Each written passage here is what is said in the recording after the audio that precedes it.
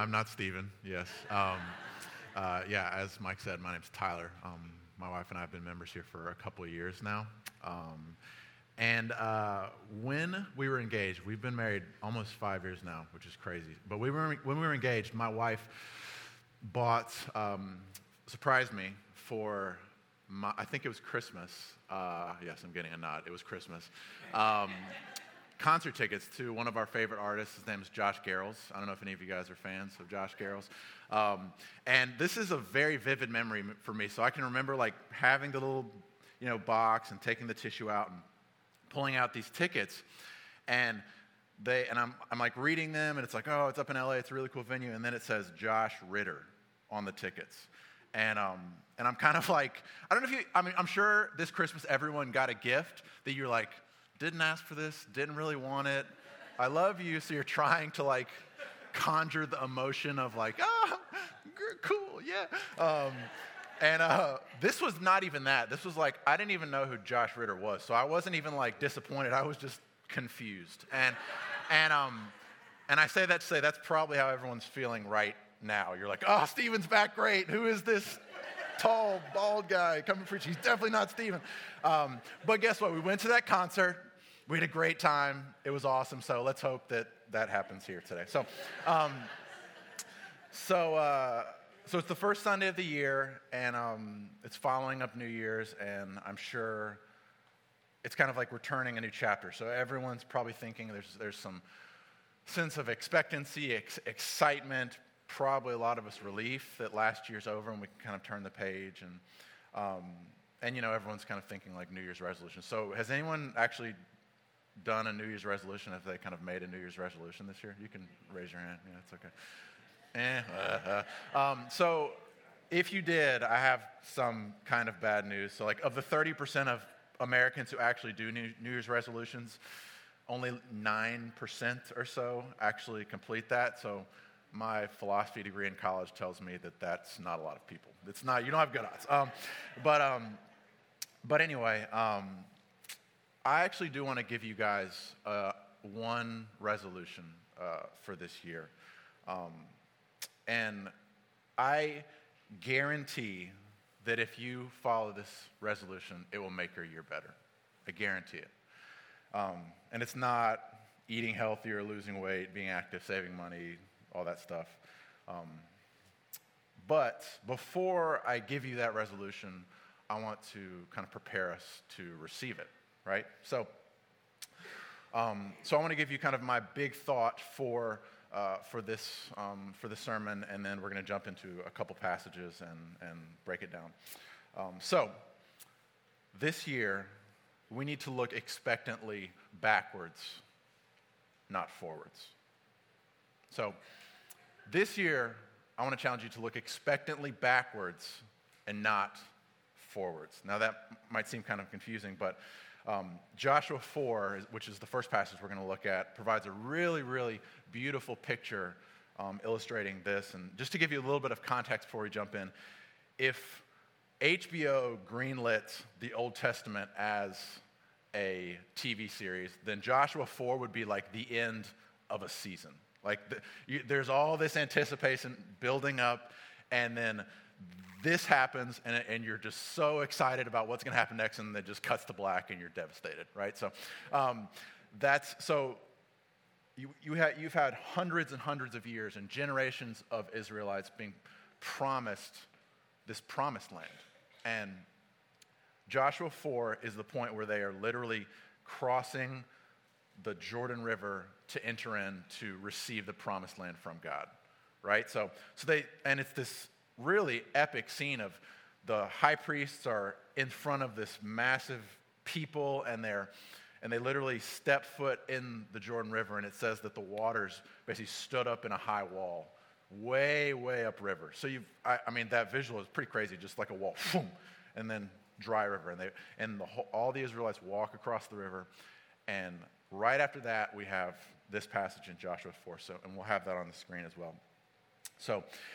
And this is what it says. And Joshua said to them, pass on before the ark of the Lord your God into the midst of the Jordan, and take up each of you a stone on his shoulder.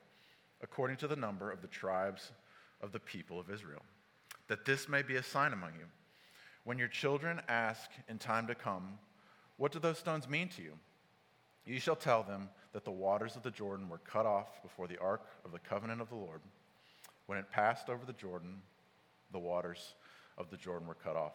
So these stones shall be to you, the people of Israel, a memorial forever."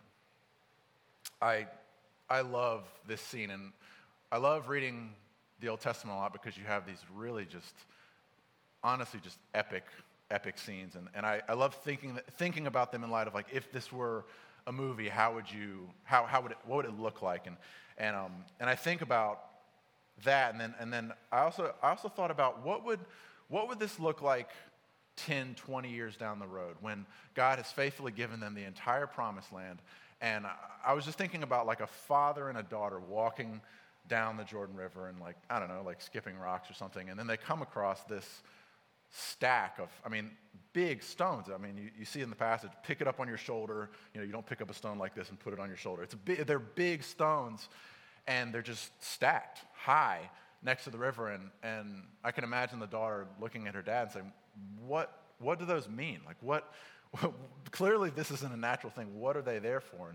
And I think about the father and the emotions that would well up in him. Just thinking about, wow, I can't believe that was 20 years ago when we'd been walking in the wilderness and we got to the river and we stepped, like the high priest stepped in the river and the water just stopped. And we walked across the river, and then God's continual faithfulness for years and years as they took the promised land. And I just imagine it would be a real moment, like he'd probably be overcome with emotion. And I really think it would lead to worship as he told his daughter, like, "Those stones remind me that God is faithful." That's what those stones mean to me, that God is faithful. And then I think about, like, as the scene would continue, he goes home and then he finds out that, like, one of his cattle had died or some other really terrible news. And with the remembrance of those stones and that conversation with his daughter fresh in his mind, how do you think he would respond? I think he would respond with, God was faithful back then. He's going to be faithful moving forward, right? So, looking expectantly backwards leads us to hope looking forwards, right? Like, looking expectantly backwards, seeing the faithfulness of God back then leads us to hope looking forward. So, looking expectantly backwards is kind of a weird phrase. So how do we look expectantly backwards? I want to give you three ways that you can do this, and thinking back on your 2018 or even longer.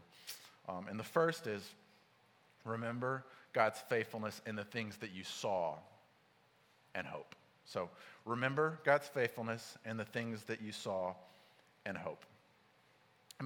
Honestly, how often do we really take the time to sit and be still and reflect back on God's faithfulness in our lives? Like, everyone is crazy busy. If you probably had a conversation with someone sitting, maybe in the in-between time, and how's life going? Oh man, it's busy. That's just like our default now. And it's true. A couple weeks ago, I was visiting friends and family back in South Carolina, and I just grabbed coffee with a friend, and we were just talking, and I'll be honest, it kind of devolved into just complaining about the things that were really hard in life, and I'll be honest, and finances, housing, blah, blah, blah, in-laws. That's what he said, not me. I know this is being recorded, so I just want you guys to know I love you, Kathy and Taylor. You guys are awesome. Just complaining, and I was just like, you know what? I asked him, what's good, man? What's good in your, I think that's exactly what I said. Like, what's good in your life right now? And it was almost like a jarring question to him. Like, it was like a physically jarring question. And then we just had, the rest of our time was like, well, health is really good. Our kids are doing really well. I'm doing really good with my wife. And it was just, it was amazing. Like, it was totally changed the vibe of our conversation and as we left. And I don't know, we just as a people are naturally predisposed to forget God's faithfulness. Like whether it's our sin or a tactic of the devil, we just forget. We just forget who God is. All you need to do is continue reading the story after Joshua 4 and kind of the continued history of the people of Israel to see that it's just a cycle of forgetting God's faithfulness, running after other things, getting in trouble, maybe even getting enslaved, crying out to God, God delivering them worshiping God, repeat. Like that's if you read the book of Judges, it's repeat, on repeat, on repeat. That's just what, they just are constantly forgetting God's faithfulness. And so the first way to remember God's faithfulness in the things that you see. Take some time today. Take some time on your car ride home, talking with someone, or don't turn on the radio or podcast, and just think about that. Think about the ways that God has been faithful in your life, and hope. So the second, and I think this is really more challenging, we need to remember God's faithfulness in the things that we didn't see or didn't understand, and hope. So we need to remember God's faithfulness in the things that we didn't see and or don't understand, and hope. And that might seem kind of confusing, but if you have kids or you see kids, which is everyone, this is understandable. So our son is about 1.5 now, and which basically means that like his physical ability and like motor skills are here, but his understanding of reality and the concept of safety is here. And this gap is like serious injury / death. Like that's just, and this is the role of us, like protecting him from himself and teaching him safety so that this gap is it's diminished. So like we're like protecting him from like just seriously injuring himself constantly every day. So he loves to run. Like maybe about, he learned to walk, and then about a week later it was just like, I'm done with walking. All I'm going to do is run now. And that's all he does. That's literally all he does, which, as an aside, maybe think about how funny would it be if adults acted like kids and all we did was just full out sprint wherever we went, just like all the kids. Just you walk out on like the streets and just people are just full out sprinting everywhere. That's like what William is. But he loves to walk, and he walks around our neighborhood, and we live on a couple busy streets, and we're constantly kind of shepherding him away from the street. Constantly, like pulling him up, don't go that way, there's cars, and the reality is that he doesn't understand that. He doesn't understand that, like, hey, you walk in the street, danger, right? Like he's just living his life. And I think that's such a picture of us and God, right? Like we're just living life, like dumb little humans doing our thing, and God is constantly shepherding us away from danger, shepherding us away from sin, shepherding us away from poor decisions. And we don't even know it, right? We have no concept of all the things that God is doing. But we know that he's faithful. We know that he's going to guide us in the way we should go. So not only do we need to remember the things that God, that we don't see, but we also remember God's faithfulness, things that we don't understand, right? So I'm sure that for everyone in this past year, maybe even probably this past week, we've had experiences that we simply don't understand, whether it's the loss of a job or the loss of a family member, or broken relationships, or finances that are broken, or sickness, on and on and on. There are just things in our life where, what happened, God? Why is this happening? I don't understand this at all. And there's a really beautiful picture in C.S. Lewis's The Horse and His Boy, which is part of the Chronicles of Narnia. And the gist of the story is that there's a horse and his boy, of course, going on this journey, and it's full of peril, and it's just all this crazy stuff keeps happening, and they keep continuing on the journey and dodging these bullets, a lot of times for unexpected reasons. They just can't explain how they are being continually saved and carrying on this journey.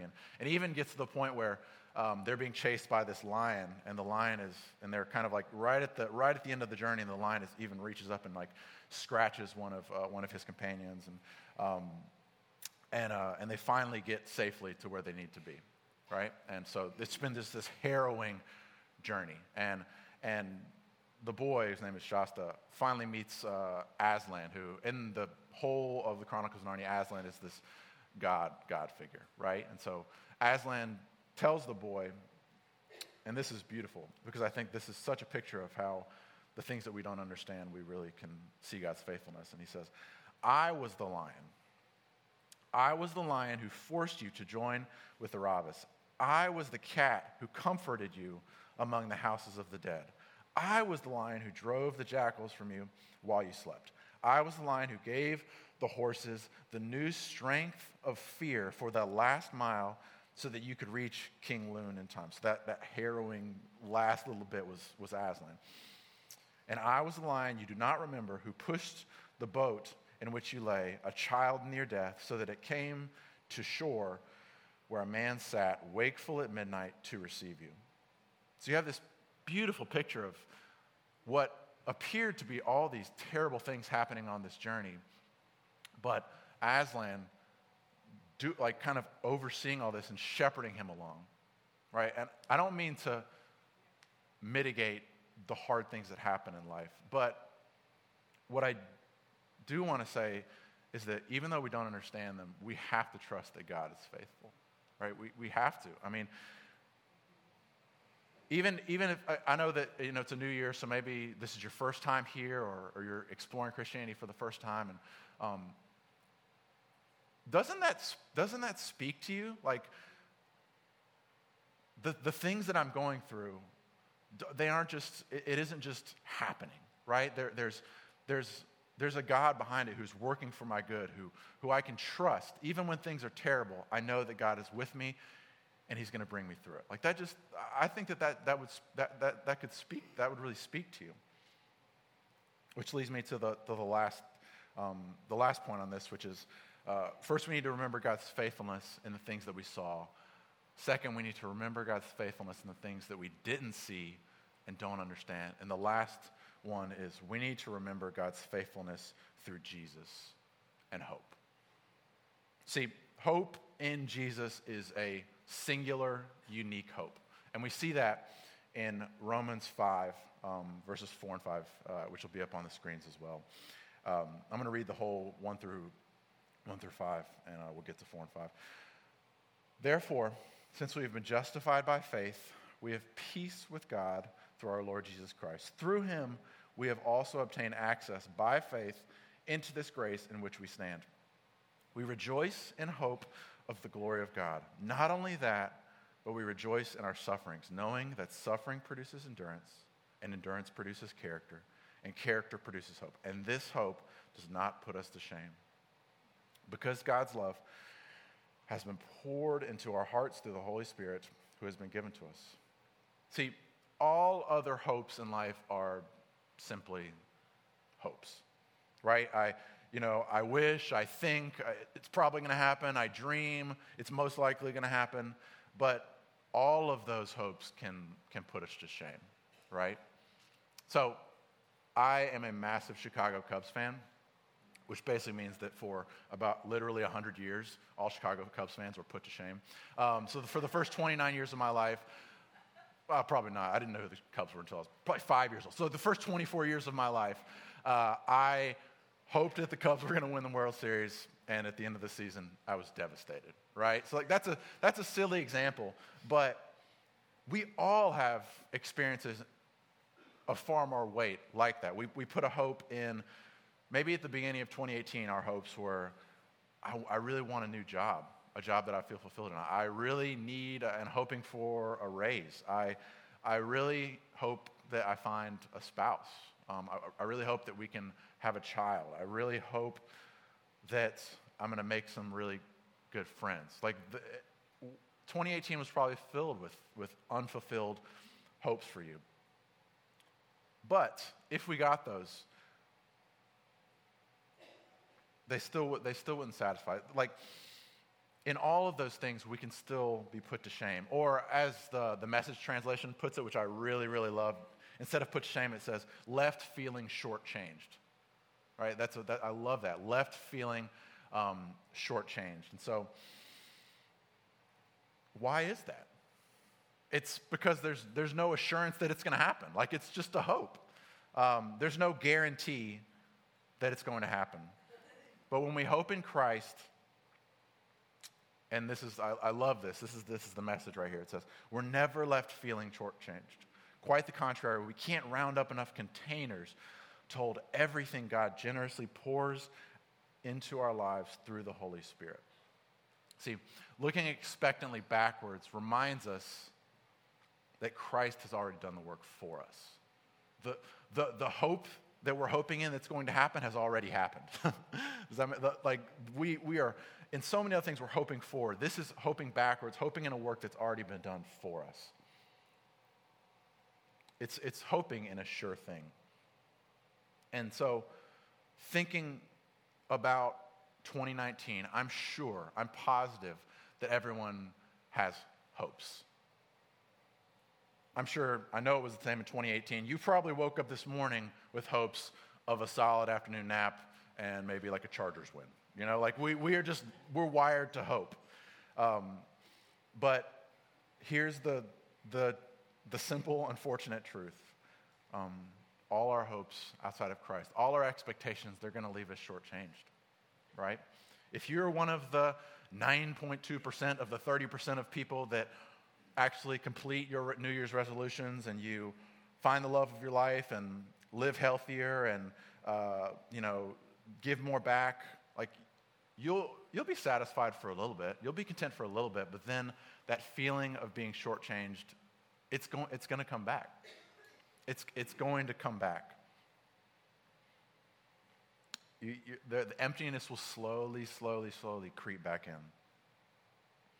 Because the simple reality is that we were made to only hope in Christ, right? Like I've heard the analogy of putting hopes in other things besides Christ is like putting a little cup on the ground and then dropping an elephant on top of it and be like, hey, cup, can you hold this? You got this? All right, we're good. Boom, done. Like, of course, it's going to be crushed under the weight of that hope. Only Christ can hold the weight of our hope, which means you have to look expectantly backwards to the work of Christ, not expectantly forwards.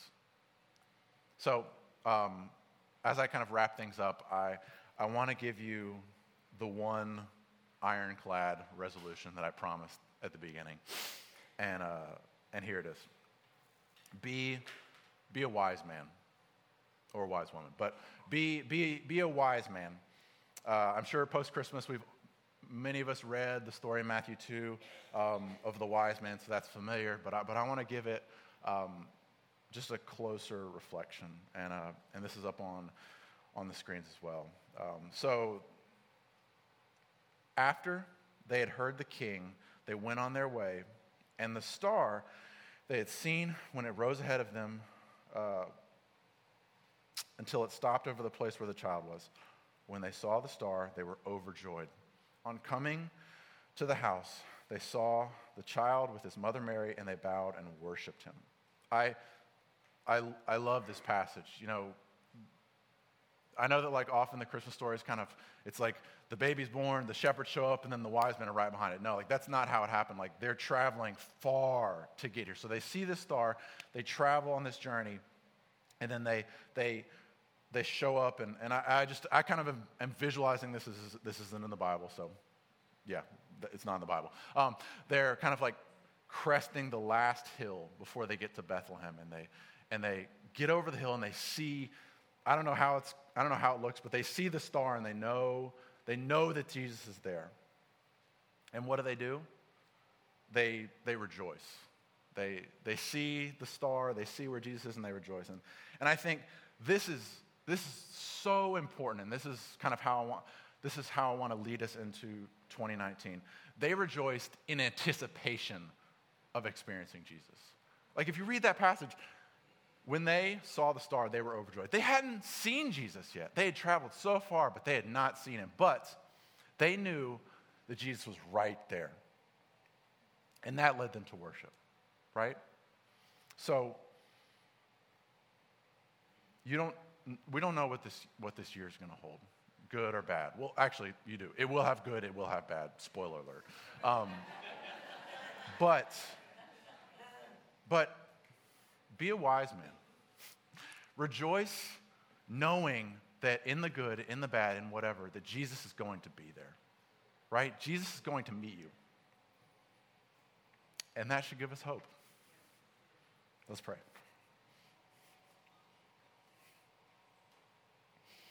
Father, we're so thankful.